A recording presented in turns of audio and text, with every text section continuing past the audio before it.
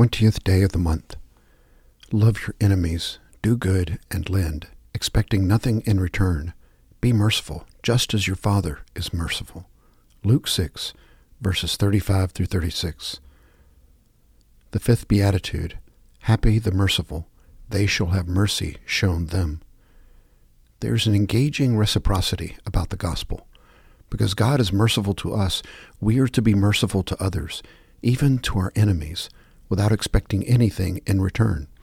Yet the fifth beatitude suggests that those who are merciful will in return receive yet more mercy. Is this a tit-for-tat business arrangement in which God forgives us only as much as we forgive others? Or is it like opening a rolled-up plastic bag? The more we open it, the more we can put into it, and the more we put into it, the more we open it becomes. It's not a matter of tit for tat, but rather of making increasingly available a capacity already there and potential. Ponder the potential for mercy God has given you. To what extent have you used it? How might you use it more effectively? To whom do you need to show mercy as a gift, so that they may understand more fully God's gracious gift of forgiveness? Opening prayer. God of all mercies, to us you extend forgiveness and help again and again. Spare us from supposing either that your mercy is automatic or that we must earn or deserve it. Confront us with the mystery of your grace, which is beyond all human comprehension. Calls us to be merciful in your name, that those who see us may see beyond us and find you there. Through Christ, your mercy made flesh. Amen. Psalm 145, verses 1 through 9. I lift you high in praise, my God, O my King, and I'll bless your name into eternity. I'll bless you every day. I'll keep it up from now to eternity. God is magnificent. He can never be praised enough. There are no boundaries to his greatness. Generation after generation stands in awe of your work. Each one tells stories of your mighty acts. Your beauty and splendor have everyone talking. I compose songs on your wonders. Your marvelous doings are headline news. I could write a book full of the details of your greatness. The fame of your goodness spreads across the country. Your righteousness is on everyone's lips. God is all mercy and grace, not quick to anger, is rich in love. God is good to one and all. Everything he does is soaked through with grace. From the book of Joshua, chapter 3, verse 14 through the 7th verse of the 4th chapter. So when the people set out from their tents to cross the Jordan, with the priests carrying the Ark of the Covenant before the people, and when those who carried the ark came into the Jordan, and the feet of the priests carrying the ark were dipped in the edge of the water, for the Jordan overflows all its banks all the days of harvest, the waters which were flowing down from above stood and rose up in one heap, a great distance away at Adam, the city that is beside Zarethan, and those which were flowing down toward the sea of the Arabah, the salt sea, were completely cut off. So the people crossed opposite Jericho, and the priests who carried the ark of the covenant of the Lord stood firm on dry land in the middle of the Jordan, while all Israel crossed on dry land until all the nation had finished crossing the Jordan. Now when all the nation had finished crossing the Jordan, the Lord spoke to Joshua, saying, Take for yourselves 12 men from the people, 1 man from each tribe, and command them, saying, Take up for yourselves 12 stones from here out of the middle of the Jordan, from the place where the priest's feet are standing firm, and carry them over with you and lay them down in the lodging place where you will lodge tonight. So Joshua called the 12 men whom he had appointed from the sons of Israel, 1 man from each tribe. And Joshua said to them, Cross again to the ark of the Lord your God into the middle of the Jordan, and each of you take up a stone on his shoulders, according to the number of the tribes of the sons of Israel. Let this be a sign among you, so that when your children ask later, saying, Why do these stones mean to you? Then you shall say to them, Because the waters of the Jordan were cut off before the ark of the covenant of the Lord, where it crossed the Jordan, the waters of the Jordan were cut off. So these stones shall become a memorial to the sons of Israel forever.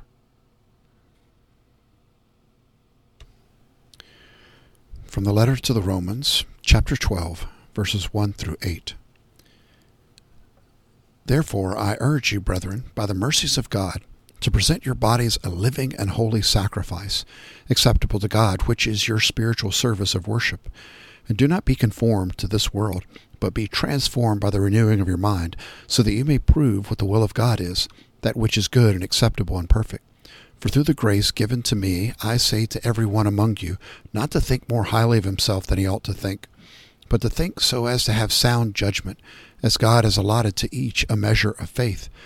But just as we have many members in one body, and all the members do not have the same function, so we who are many are one body in Christ, and individually members of one another.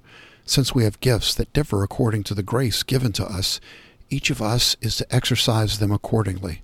If prophesy, according to the proportion of his faith. If service, in his serving. Or he who teaches, in his teaching. Or he who exhorts, in his exhortation. He who gives with liberality. He who leads with diligence. He who shows mercy with cheerfulness. From the Gospel of Matthew, chapter 26, verses 1 through 16. When Jesus had finished all these words, he said to his disciples, "You know that after 2 days the Passover is coming, and the Son of Man is to be handed over for crucifixion." Then the chief priest and the elders of the people were gathered together in the court of the high priest, named Caiaphas, and they plotted together to seize Jesus by stealth and kill him. But they were saying, "Not during the festival, otherwise a riot may occur among the people." Now when Jesus was in Bethany, at the home of Simon the leper, a woman came to him with an alabaster vial of very costly perfume, and she poured it on his head as he reclined at the table. But the disciples were indignant when they saw this, and said, "Why this waste? For this perfume might have been sold for a high price and the money given to the poor." But Jesus, aware of this, said to them, "Why do you bother the woman? For she has done a good deed to me. For you always have the poor with you, but you do not always have me. For when she poured this perfume on my body, she did it to prepare me for burial. Truly I say to you, wherever this gospel is preached in the whole world, what this woman has done will also be spoken of in memory of her." Then one of the 12, named Judas Iscariot, went to the chief priests and said, "What are you willing to give me to betray him to you?" And they weighed out 30 pieces of silver to him. From then on, he began looking for a good opportunity to betray Jesus. These are the readings of the words of God for the people of God. Thanks be to God.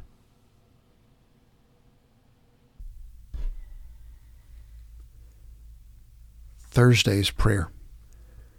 God, your glory calls your people to adoration daily.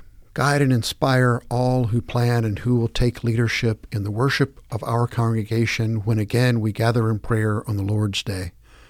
To musicians, lectors, preachers, and all others, give a full measure of your Holy Spirit, that they may glorify not themselves but you. Prepare my heart and the hearts of all your people to receive their ministries with joy and gratitude to you, and extravagant generosity toward others. This we pray through Christ, the risen one. Amen.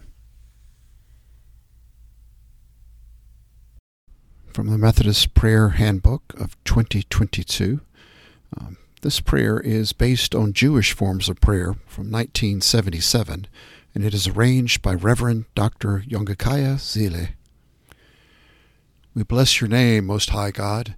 You are blessed, O Lord our God, King of the universe. By your word you brought everything into being. You opened the gates of heaven for dawn to greet us. You spoke light into darkness by your word.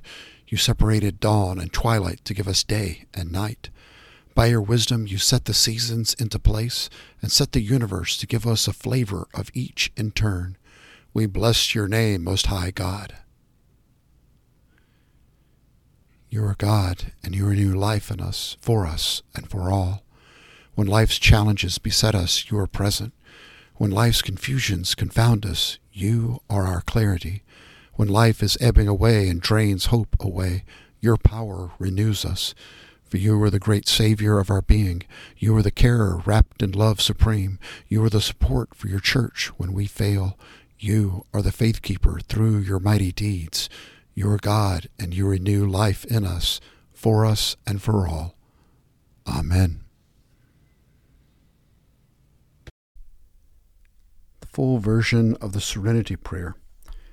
God, grant me the serenity to accept the things I cannot change, the courage to change the things I can, the wisdom to know the difference, living one day at a time, enjoying one moment at a time, accepting hardship as the pathway to peace, taking as He did the sinful world as it is, not as I would have it, trusting that He will make all things right if I surrender to His will, that I may be reasonably happy in this life and supremely happy with Him forever in the next.